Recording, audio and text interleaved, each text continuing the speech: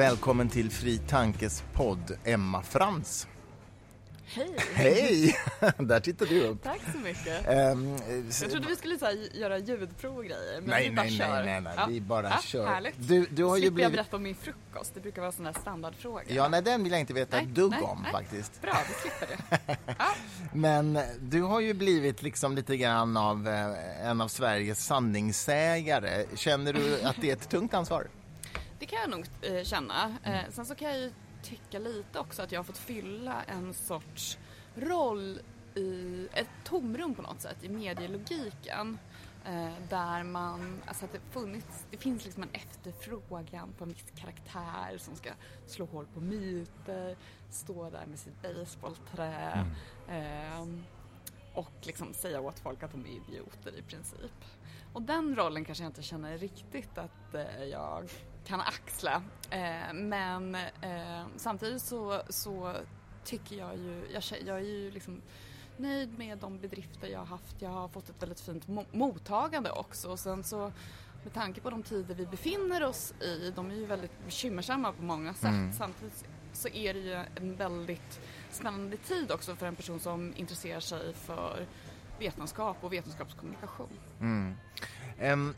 Din senaste bok som kommer väl nu, eller har den kommit redan? Den har kommit. Ja. Den kom till jul ungefär, men det var ju så mycket annat. Då var det mycket annat, jultomten och grejer. Den heter i alla fall Sant, falskt eller mittemellan. Finns det något mittemellan? Alltså det är ju lite en anspelning på fågelfisk eller mittemellan. Okay. Men det finns ju definitivt något däremellan i alla fall. Mittemellan är ju liksom, kanske befinner sig på en punkt precis i mitten mellan sant och falskt. Och jag tror ju att det finns, alltså jag tror ju inte att sanningen är relativ. Däremot så vet vi inte alltid vad sanningen är. Och den typen av forskning som jag utgår från när jag skriver mina texter, det är ju den typ av evidensbaserade forskningen. Och där krävs det ju väldigt mycket innan man ska kunna slå fast någonting. Och även när man har gjort det så är det ju inte riktigt att man pratar om en absolut sanning, utan snarare om liksom att man har vetenskapliga belägg för eller emot ett påstående. Och det är väl lite det jag försöker lyfta. Ja. För ibland kan jag tycka också att just det här när man ska slå hål på myter och sånt, så finns det lite en övertro på att man till 100% alltid kan säga om någonting är sant eller falskt. Och det finns ibland en tvärsäkerhet som jag tycker kan vara problematisk. För jag tror att det alltid är viktigt att vara ödmjuk inför att den förklaringsmodell vi har idag, det är såklart bästa möjliga förklaringsmodell utifrån den forskning som finns och den forskning som har ansamlats fram till den här punkten. Men samtidigt så tycker jag att man bör vara ödmjuk inför att det kan komma ny forskning. Vi kan sätta saker på tvären. Det finns många sådana exempel i historien också. Men man möter ju ibland en väldigt kritisk hållning som säger att vetenskapen har ju haft fel massa gånger, så det är ingen idé att lita på den. Och det blir lite tokigt. Jag tycker att det är jag tror att det bygger lite på en missuppfattning kring vad vetenskap är. Att man tror att det är liksom en förklaringsmodell bland många andra. Och det är det ju inte, utan vetenskapen är ju metoder som man har tagit fram just för att på ett objektivt sätt, och till skillnad från de här liksom, kanske mer subjektiva metoderna, faktiskt kunna komma fram till en objektiv sanning. Och det är inte bara någonting som jag själv personligen kan komma fram till, utan vem som helst ska egentligen kunna komma fram till samma sak om de upprepar det jag har gjort. Vi pratar om det här med vetenskap och hur säkert det är, och att vetenskapsskeptiker säger att vetenskapen har haft fel och sådär. Precis. Jo, men det har de ju rätt i, och det måste man ju, jag tror att det blir väldigt kontraproduktivt om man som vetenskapsförsvarare sitter och säger att vetenskapen har alltid rätt och kommer alltid ha rätt, utan man måste vara ödmjuk. Men den vetenskapliga förklaringsmodellen idag är ju den bästa möjliga förklaringsmodellen som vi har. Det är ju den samlade kunskapen upp till idag. Och den slår ju liksom alla andra teorier och magkänslan och så vidare med hästlängder. Men sen så är det ju såklart möjligt att på sikt så kommer det tillkomma ännu mer forskning. Och då är det också väldigt viktigt att kunna ändra uppfattning. För det har ju också funnits sådana exempel genom historierna där liksom det har varit ganska trögt att få, jag menar, den samlade expertisen att ändra sig. Man investerar ju också ganska mycket i de här uppfattningarna. Jag menar, till exempel med humoralpatologin så tog det ju ganska lång tid, trots att man hade gjort liksom ganska tydliga beräkningar på att det var bättre att inte göra någonting alls, alltså inte behandla patienterna överhuvudtaget än att liksom behandla dem med åderlåtning eller kräkmedel. Men trots det så var det så svårt att få människor att ändra sig, och det tror jag mycket handlar om att man har investerat mycket. Jag menar, det är nog extremt svårt för ändå läkare att erkänna eller liksom acceptera att man kanske har gjort mer skada än nytta. Ja, precis. Nej, men det är väl så att man ska egentligen inte prata om att vetenskap bevisar något, utan snarare ger evidens för eller belägg för. Ja. Bevis finns ju bara inom matematiken, man ska vara petnoga så att säga. Ja. Sen så är det ju liksom en språklig fråga kanske. Vissa blir väldigt provocerade av ordet evidens. De tycker att det borde finnas något svenskt ord för belägg, det. Kanske? Ja, vetenskapliga belägg brukar jag säga. Det tycker jag funkar. Men det är ju också intressant, apropå det här med svårigheten för vissa att ändra sig. Det är ju intressant just hur mycket svårare det är att ändra sig när vår identitet hotas.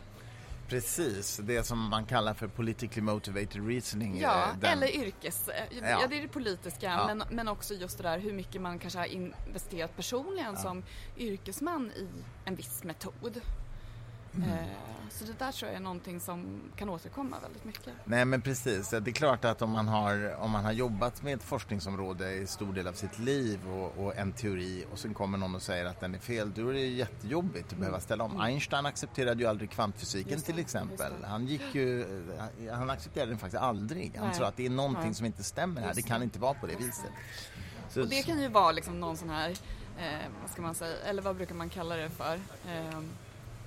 Någon sorts tankefälla, någon sorts kognitiv dissonans. Ja. Just det där att man inte riktigt får liksom sina livsinvesteringar och det vetenskapliga att faktiskt gå ihop. Ja, nej, men precis. Och då kanske det kan vara lätt att förkasta den vetenskapliga förklaringen. Men sen behöver man ju också skilja på, jag får med att vi talade om det när vi gjorde den här vetenskapslunchen sist, att man måste ju skilja på teorier och tillämpad vetenskap. Alltså att även om en teori förändras så är det inte säkert att, behöver ju inte tillämpning förändras. Om man har om vi har en teori om ljus och elektromagnetisk strålning som gör att vi kan bygga röntgenapparater, så även om teorin skulle förändras radikalt så kommer ju inte röntgenapparaten sluta funka plötsligt bara för att teorin ändras. Däremot kanske vi kan göra mer saker som inte gick med den gamla teorin. Absolut. För att den var så att säga en sämre approximation av verkligheten än den nya. Just det. Det där tror jag också många människor blandar ihop. Ja. Va? Men det är ju också ett underbetyg lite till oss som jobbar med vetenskap, att vi har inte lyckats få upp det på dagordningen, och det är väl därför också jag tycker att det är spännande tider nu, där liksom även folk som kanske inte är naturligt intresserade av de här frågeställningarna faktiskt förstår relevansen av dem. Varför är det så att forskare ofta inte är så bra på att nå ut?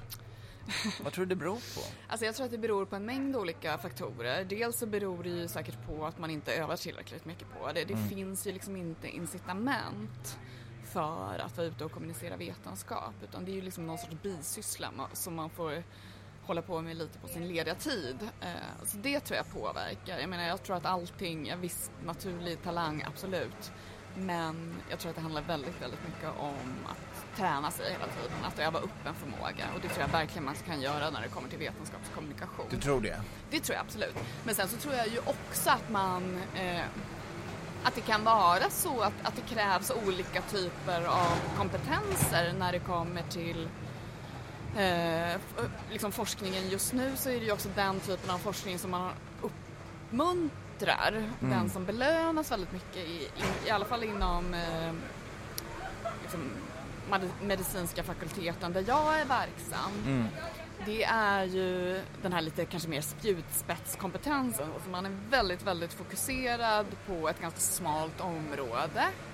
Och jag tror att vissa människor med vissa typer av karaktärsdrag är mer lämpliga till den typen av arbete, och också sådana som kan sitta väldigt lång tid och arbeta fokuserat med liksom, det här smala ämnet. Lite Asperger-tendenser, eller? Jag vill eller? inte liksom, egentligen slänga sig med sådana uttryck, men ungefär. Liksom. Jag förstår vad du menar och jag tror att vi tänker likadant där. Det finns faktiskt det finns ju en brittisk forskare, Simon Baron-Cohen, som forskar på Asperger-autism och som håller på att jobba just med en bok nu som har arbetstiteln Wired for Science. Ja. Alltså han menar just att den typen av hjärnor är lämpliga för vetenskapligt tänkande. Precis. Så är det nog. Och sen så kan man ju tänka sig att det finns någon sorts normal fördelning där vissa människor ligger mer i den riktningen utan att kanske verkligen ha diagnosen och kanske inte alltid ha de svårigheter som personer. Så det tror jag ju, medan jag tror att för att man ska kunna vara en bra vetenskapskommunikatör så måste man ha mycket bredare kompetens. Jag tror att man måste förstå människor mer, och jag tror att man måste förstå lite mer hur människor tänker och också förstå, eller liksom vara insatt i samhällsdebatten.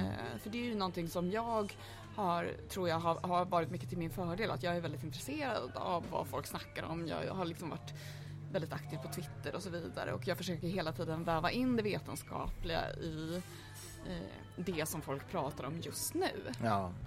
Liksom dagens snackisar, och så har det ju varit mycket med den här alternativa fakta-debatten. Jag menar, min bok Larmrapporten, min första bok, det var ju liksom lite en sorts förklädd bok om vetenskapsteori, men vinkeln in var ju väldigt mycket just det här med falska nyheter och alternativa fakta och så vidare. Har du sett förresten den här barnpjäsen som bygger på din och Åsa Wikfors bok? Jag har inte hunnit se den. Och Arne Jarriks bok. Ja, jag vill gärna se den. Jag med, jag har inte heller hunnit se den, men den lär vara jättebra alltså. Ja, men den illustrerar ju också väldigt mycket liksom strömningarna just nu. Att vi började med att prata om att falska påståenden sprids på sociala medier, men så har vi liksom också fått vidare den här diskussionen kring just det här med vetenskapsteori som kanske liksom inte har varit så. Alltså för mig personligen så har jag ju alltid, i och med att jag har den utbildning jag har och de intressen jag har, så har jag ju alltid tittat lite på min omvärld med liksom lite, vad ska man säga, vetenskapliga glasögon och också tyckt att det har varit väldigt tråkigt att det vetenskapliga förhållningssättet inte genomsyrar allt i samhället på ett mer... Men du, vad tänker du om... Du såg ju förstås häromdagen ett antal forskare och även populärvetenskapliga författare gick ut på DN Debatt och sa att det ges ut för mycket ovetenskapliga böcker inom om hälsoområdet. Vi borde ha någon form av oberoende granskning. Och så här. Vad tänker du kring det?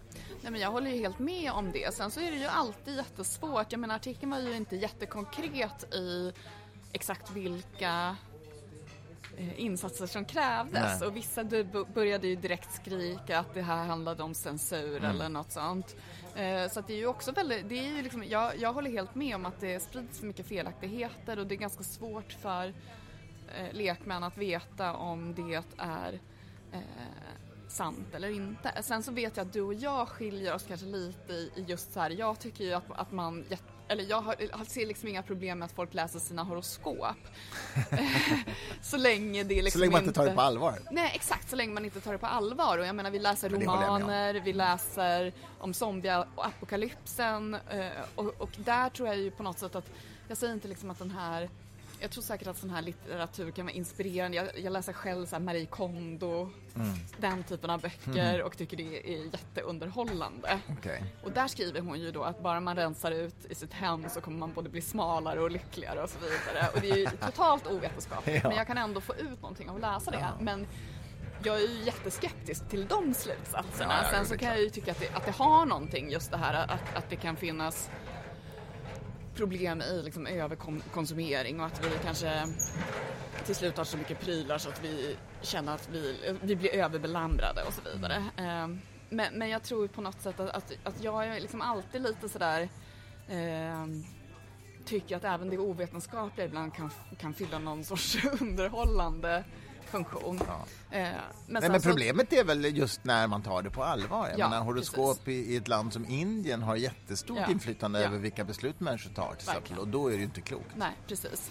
Men att det kittlar, liksom, här i Sverige så kanske det är mer någonting som kittlar narcissister till att visst är det narcissistiskt? Ja, men det tror jag faktiskt att jag har sett att det finns forskningsstudier som visar att det finns koppling mellan narcissistiska drag och att läsa sina horoskop. Menar du det? Ja, men det var roligt. Ja, men jag tror ju också mycket det att anledningen till att det, jag vet inte om det trendar eller inte, men att det pratas lite extra om det här, det tror jag ju är att vi lever liksom i en sån här tid där folk är väldigt självcentrerade. Ja. Nej, men det har ju, intresset för astrologi har ju ökat i sociala medier, det har man kunnat se. Ja. Och kanske också att de som är mest aktiva i sociala medier också är de som kanske ligger lite åt det mer narcissistiska hållet. Så det kanske finns en förklaring där. Nej, men det finns ju något oerhört självcentrerat i föreställningen att planeterna där ute liksom, och stjärnorna skulle påverka mitt liv och hur jag är. Alltså det är svårt att vara mer självupptagen än så. Nej, men det finns någonting trösterikt och mysigt i det också, tänker jag. Det är jättejobbigt tanken på att man är helt betydelselös. Och det är ju egentligen, all vetenskap pekar ju nästan på att jag som individ är liksom helt betydelselös. Ja. I alla fall när man tittar på alltså liksom, i universums perspektiv. Ja, men precis. Sen så är ju jag av stor betydelse för mina barn till exempel. Så det tröstar ju mig visserligen. Men jag menar, på något sätt så finns det ju liksom, vetenskapen är ju inte tilltalande kanske på samma sätt som vissa av de här liksom, framförallt då nyandligheten, den är ju väldigt liksom sådär smeker oss medhårs väldigt, väldigt mycket. Ja. Men jag vet att när vi hade den här vetenskapslunchen pratade vi också om det här med till exempel när man säger att homeopatika till exempel, så säger man ju ofta vetenskapen har inte kunnat visa att det funkar. Det finns inga belägg för att det funkar. Och jag menar ju att man borde egentligen säga att vetenskapen har gett mycket belägg för att det inte funkar. För man har gjort en massa dubbelblindtester. Ja. Medan det finns andra saker som man inte har testat. Och då är det adekvat att säga. Alltså jag skulle vilja skilja på när man inte har testat en alternativmedicin eller när man har testat den jättemycket. Ja. Och inte men det håller jag helt med om. Och jag tycker ju också med homeopati, där tycker jag att det finns mycket vetenskapliga belägg för att det inte funkar. Exakt. Sen så är det ju väldigt svårt att säga att vi har bevisat att någonting inte funkar. Nej, kan lika lite göra. Som bevisa att det funkar. Precis, men och det är ju precis som du säger en skillnad där också. Det finns ju vissa saker som inte är bevisat effektiva, men då handlar det ju snarare om att man faktiskt inte har gjort tillräckligt mycket bra forskning på det. Ja, nej men precis. Så det skiljer ju också, vad finns det för underlag och vad pekar underlaget på? Sen tycker jag det är så intressant också att det finns ju mycket inom medicinen som vi vet att det funkar, men vi vet inte varför. Visst är det så? Ja, nu letar jag i mitt huvud efter olika typer av Nej, men vad jag egentligen menar är att det kan vara så att man kan påvisa en väldigt tydlig effekt i en studie utan att man egentligen vet hur den här... Alltså med antidepressiva är det väl så i ganska hög utsträckning att man trodde mycket på den här liksom serotoninhypotesen, men den har man väl i princip, alltså det verkar inte vara så enkelt. Nej, men ta elchocksbehandling som är en rätt läskig sak, men som ju verkligen verkar kunna bryta svåra depressioner. Och man vet ju inte riktigt varför. Nej. Jag vet inte om du såg, Niklas Ekdahl skrev ju en bok om han fick ju en slags hjärnskada. Hur jag dog, eller någonting sånt. Och han försökte ju verkligen ta sitt liv och gick ju in i en fruktansvärd depression. Och blev ju hjälpt av elchocker. Idag är han ju helt återställd. Hur bra som helst idag. Men det är ju fascinerande alltså. Och där man ju egentligen inte alls vet varför det funkar. Precis. Men du, i din nya bok då så tar du tag i en massa mer eller mindre udda frågor, mer eller mindre viktiga frågor. Till exempel, dör rockstjärnor verkligen tidigare än normala människor? Men den illustrerar ju också, jag menar, den första boken utgick ju väldigt mycket för den här diskussionen kring liksom alternativa fakta och falska nyheter och så vidare. Och den här boken utgår ju lite mer i såna här middagssnackisar. Och just den där frågeställningen utgår ju också lite för den här omtalade 27 Club. Just det, att man dör vid 27 års ålder. Ja, att det finns ett stort antal att det nästan finns något lite magiskt och mytiskt kring det här med 27 år, för att det är väldigt många kända artister som har dött vid just 27 års ålder. Ja, vilka då? Jim Morrison, Janis Joplin, Jimi Hendrix, Amy Winehouse, Kurt Cobain. Ja, det finns fler. Men det finns inte jättemycket forskning på det här, men den forskning som finns, den pekar ganska tydligt på att pop- och rockartister dör i förtid. Däremot verkar det inte finnas en särskild peak just vid 27. Nej, okay. Men det måste väl ha att göra med att de lever ett lite mindre sunt liv än vi andra. Absolut. Kanske? Jag menar, det hör ju till nästan rockmyten att det är mycket droger och alkohol. Ja. Men sen så verkar det också vara en förhöjd risk både för självmord och mord. Ja. Men också faktiskt en hel del trafikolyckor. Aha. Mm. Du kommer kanske ihåg den här The Day the Music Died. Känner du till den?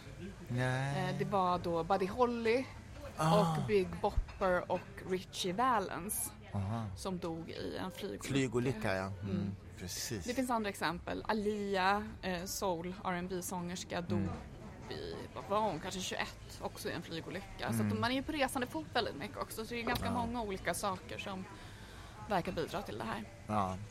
Jag tänker osökt på en av mina idoler, den helt galne men extremt genialiska schackspelaren Bobby Fischer, som ju levde ett mycket märkligt liv. Han var ju tokig, men emigrerade ju till Island. Just och där dog han ju för några år sedan när han var 64 år, och det är ju 64 rutor på ett schackbräde.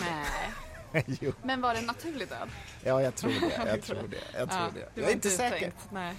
Men det är ändå lite så här, wow. Till och med en person som du blir lite blir lik. Ja, det är någonting där kanske ändå. Ja, precis. Men du svarar på den extremt väsentliga frågan också. Går det att bota bakfylla? Just det. Hur är det med det? Alltså, det verkar ju som om enskilda... Alltså, det är ju intressant det där med bakfylla, apropå vad vi vet och vad vi inte vet. Men det finns en hel del oklarheter i varför vi blir bakfulla. Det finns en del teorier, bland annat då att en av alkoholens nedbrytningsprodukter, den vet man att den är farlig för oss. Den är toxisk. Och man tror då att den bidrar. Men sen så finns det just det här med uttorkning, det påverkar sömnen också. Så att man får ju en mängd olika typer av symptom. Så jag menar, trötthet kan ju kanske då botas med att man sover lite extra på dagen. Och huvudvärk kan ju botas då kanske med huvudvärkstabletter och att man dricker extra mycket vatten och sådär. Men när man har faktiskt gjort tester på olika typer av kosttillskott och sådana ämnen, så har man tyvärr inte lyckats hitta någonting som funkar effektivt mot bakfyllor. Och det enda man då hittar som verkar liksom minska bakfyllorna, det är ju just att man dricker mindre eller inte alls. Så illa är det. Det finns ingen quick fix där, tyvärr. Men hur har du gjort när du har liksom researchat de här frågorna? Ja, nej men jag försöker ju tänka ut någon sorts frågeställning och sen, eller liksom ett aktuellt ämne, och det är ju samma typ av jobb som många av de här texterna bygger vidare på krönikor som jag skrivit för Svenska Dagbladet. Så jag försöker helt enkelt hitta lite olika idéer, men sen så måste det ju finnas någon typ av vetenskaplig studie på det. Annars blir det ju otroligt svårt för mig. Jag menar, det måste ändå finnas något. Även om jag liksom landar i att det är väldigt tveksamt, så måste det ändå finnas någon typ av underlag. Annars blir det ju inte intressant. Och sen så försöker jag ju också liksom att inte välja sådana saker där det inte finns en utbredd missuppfattning. För att det finns ju ett problem där. Det finns ju studier som visar det. Att just det här att upprepa myter, även för att dementera dem, kan faktiskt öka vårt minne av den här myten. Så man måste också vara lite liksom försiktig, och därför försöker jag inte bidra till att sprida myter. Så jag försöker att liksom välja saker där det finns en utbredd missuppfattning, eller där det kanske borde finnas ett ifrågasättande av ett påstående. Så försöker jag jobba. Jag vill ju liksom inte vara en sån som liksom faktakollar förintelsen. Det finns ju också liksom problematiken med falsk balans, där man på något sätt legitimerar en myt. Men jag tycker att det där tycker jag liksom är en svårighet när man pratar om de här frågorna. Hur mycket uppmärksamhet ska man ge? Och jag antar att du också brottas med det. Liksom, hur mycket fokus ska jag lägga på liksom, alternativmediciner eller liksom, olika sekter? Det är en jättesvår fråga. Ja, du skrev ju en grej om astrologi föranlett utav en debatt jag gjorde på Opinion Live på SVT. Och jag funderade precis på det. Ska jag överhuvudtaget legitimera att man pratar om astrologi liksom? Och jag bråkade ju lite med dem och sa att ni skapar ju en falsk balans när ni bjuder dit en astrolog då som ska stå och liksom argumentera för astrologi. För det är en falsk balans. Ni skulle inte, om ni hade en historiker som pratade om förintelsen så skulle ni inte bjuda dit en förintelseförnekare för att skapa balans. Så det där är ju... Hur hade du tänkt om det hade varit vaccinfrågan? Nej, men den tycker jag är så... Där tycker jag det är mer motiverat att ge mothugg. Nu är ju inte jag en expert. Det skulle jag ju vilja att det var en vaccinkunnig person som var den. Ja. Så det skulle inte vara jag. Så det skulle jag väl avråda ifrån. Men där är det ju väldigt viktigt att man faktiskt får bort den här vaccinskeptisen från människor som har den föreställningen. Eftersom det kan skada andra. Ja, absolut. Men gör man det genom att sätta liksom en holistisk mammabloggare mot en verklig expert? Nej, det var ju ett felaktigt beslut av Studio 1 som gjorde detta. Det var helt felaktigt. De skapar en falsk balans. Och det var det jag menade också i den här astrologidebatten. De borde ha bjudit dit DN-journalisten som hade skrivit om astrologi på ett väldigt okritiskt sätt. Det hade varit mycket intressantare att diskutera med henne. Just det, vad de gjorde för värdering. Ja, hur gjorde de den bedömningen att skriva på det viset? Just det. Men det blev inte så, utan det blev en astrolog och det blir ju som ett skämt liksom. Ja, alltså jag undviker just SVT-opinion för att jag tycker just att det blir liksom att de har ju en helt annan jag förstår inte riktigt vad deras liksom men det är ren underhållning. Ja, det är ren underhållning och det är ju också på något sätt att nå ut i stugorna tror jag med liksom de här frågorna. Absolut, nej men du har helt rätt i det. Jag har också tackat nej många gånger. Men jag har varit med också ska jag säga, så att jag ska inte nej. Då pratar jag om mansplaining. Nej men precis, jo. Jaha, du pratade om mansplaining. Ja, jag pratade om mansplaining. Okej, vad är din tes? Låt höra. Alltså det här var så länge sedan så jag minns inte riktigt.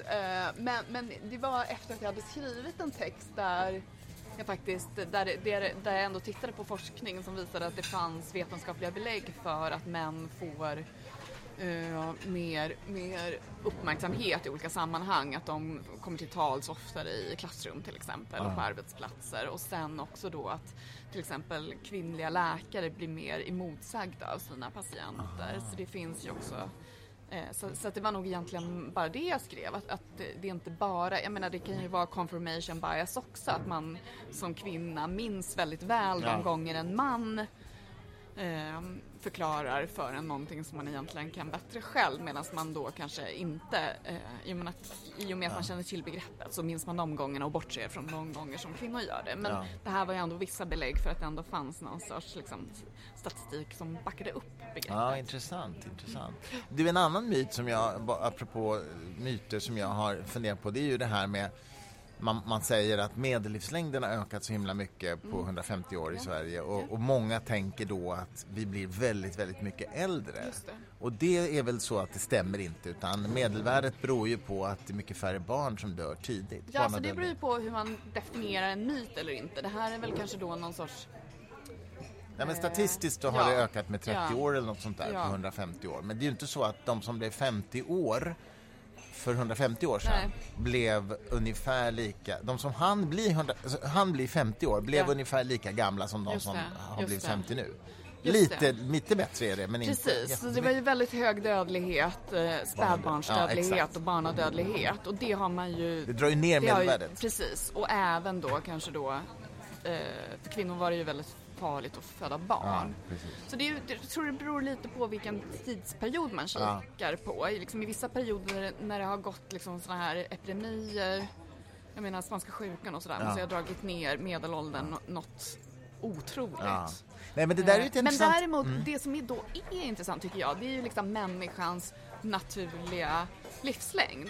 För man pratar ju om att vi blir allt äldre och att vi blir, i och med det här att medelåldern ökar, och då tror man att om några år då kommer liksom medelåldern ligga på liksom 120 år. Wow. Men så kommer det inte bli. För att jag menar, den naturliga livslängden för en människa har ju inte förändrats dramatiskt. Nej, precis. Utan det som händer är ju att vi har kunnat överkomma sjukdomar eller andra typer då av liksom förlossningssvårigheter och sådana saker som gör att fler människor kan leva hela sitt liv utan att dö i förtid. Precis. Nej, men det är ju ett intressant exempel just det här med medellivslängd, därför att påståendet är ju så att säga inte att det är alltså 30 år längre nu. Det är ju inte felaktigt rent statistiskt, men det kan ändå bli vilseledande för att man drar fel slutsats av det. Så att säga. Det är ett jätteintressant exempel.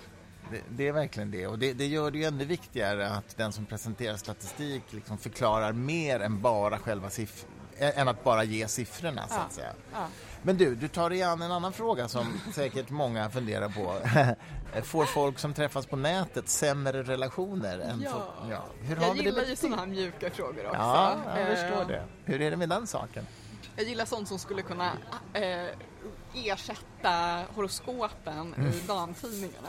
Eller hur? Visst vore det mysigare med såna här texter? Mycket bättre. Och jag tror folk skulle gilla det. Ja, håller med. Nej, men det finns då vissa som har oroat sig över att det kommer liksom vara förödande för våra relationer att vi börjar träffa partners på nätet. För det vi gör när vi träffar partners på nätet, då fyller vi i liksom förbestämda kriterier. Och vissa hävdar då att när det kommer till sådana här stora beslut som vad man köper för hus eller vad man skaffar för bil eller då partners, då är det viktigt att man går på magkänslan. För att vi kan inte tänka rationellt när det kommer till sådana liksom stora frågeställningar. Och när vi träffas på nätet, då paras vi ihop liksom efter sådana här kriterier där vi säger att den här personen ska ha liksom hög utbildning, ska vara längre än 1,85 eller något sånt. Ska vara liksom mörk eller något sånt där. Och då tror man då att det inte är bra. Men när man har faktiskt studerat hur det går för personer som träffas på nätet, så verkar det inte alls gå sämre jämfört med de som träffas i verkligheten, utan det verkar snarare vara så att de faktiskt får mer varaktiga relationer. Menar du det? Så det är bra att göra det? Alltså? Men det kanske är bra att vara rationell. Det kanske, jag menar, på något sätt så är ju, jag vet inte exakt förklaringen, men en hypotes skulle ju kunna vara att liksom, kärleken är lite förblindande. Liksom, vissa likställer ju till och med liksom, nu tycker jag det är en lite extrem jämförelse, men vissa likställer ju till och med förälskelsen med drogrus. Omdömet sjunker kraftigt. Omdömet sjunker och jag menar det tror jag i och för sig liksom att många faktiskt hamnar i trubbel på grund av förälskelsen om man faller för fel person. Och när man då mer rationellt väljer en partner så kanske det faktiskt kan vara positivt i många avseenden. Är du mycket ute och föreläser om sådana här saker? Ja, men jag är ganska mycket ute och föreläser. Hinner du forska något då på KI?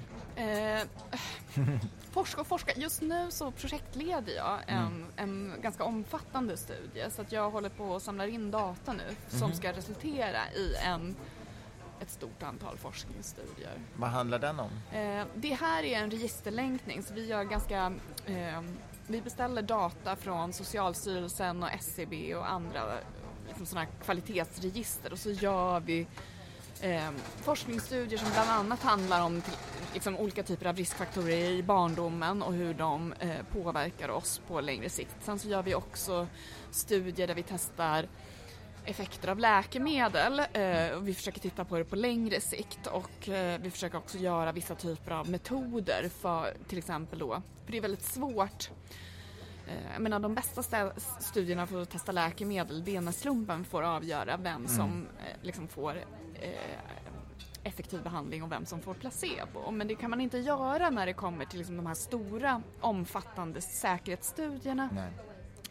Och inte heller när man vill titta på effekterna på kanske liksom 10-20 års sikt. Så då försöker vi istället göra studier där vi tittar på befolkningen, folk som har hämtat ut läkemedel, och så jämför vi då risken för olika typer av negativa utfall till exempel under perioder som de står på läkemedel, och jämför det med perioder där de inte står på läkemedel. Så då får vi då kan vi i alla fall kontrollera för faktorer som skiljer mellan olika typer av individer. För annars har man problem med det, för att liksom vissa människor kanske får en behandling på grund av sjukdomens svårigheter eller andra egenskaper som de själva har. Men här kan vi i alla fall liksom kontrollera för det som är konstant inom en individ över tid. När ska det här vara klart? Nej, det här kommer vi hålla på med länge. Men förhoppningsvis så kommer vi få data inom ett år. Men det tar ganska lång tid just som här. För det är ganska omfattande registerlänkningar och olika myndigheter som måste jobba tillsammans. Ja. Tycker du det är kul fortfarande att forska eller vill du mer bli liksom kommunikatör kring forskning? Alltså jag tycker väldigt mycket om att få både och. Jag skulle inte vilja gå tillbaka och forska bara på heltid. Samtidigt kan jag också tycka att det är viktigt att ha kvar den förankringen i det vetenskapliga. Sen så skulle jag väl i och för sig då kanske vilja göra mer forskning som knyter samman mina intressen. Kanske forska mer på liksom, just med vetenskapskommunikation. När det kommer till epidemiologi så har vi ju väldigt mycket problem med vaccinationsfrågan till exempel. Där mer effektiv kommunikation och liksom, hur vi motverkar liksom, faktaresistens inom medicin. Det är ju högst relevant. Så att, på sikt så skulle jag kanske vilja närma mig liksom, något forskningsområde som ligger lite närmare just det här med kommunikation.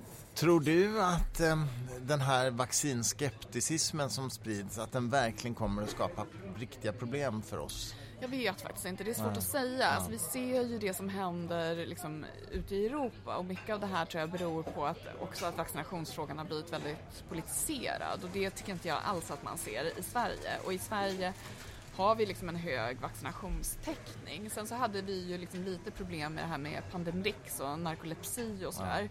Vilket jag tror har ökat misstanken mot vaccin generellt och kanske influensavaccin i synnerhet.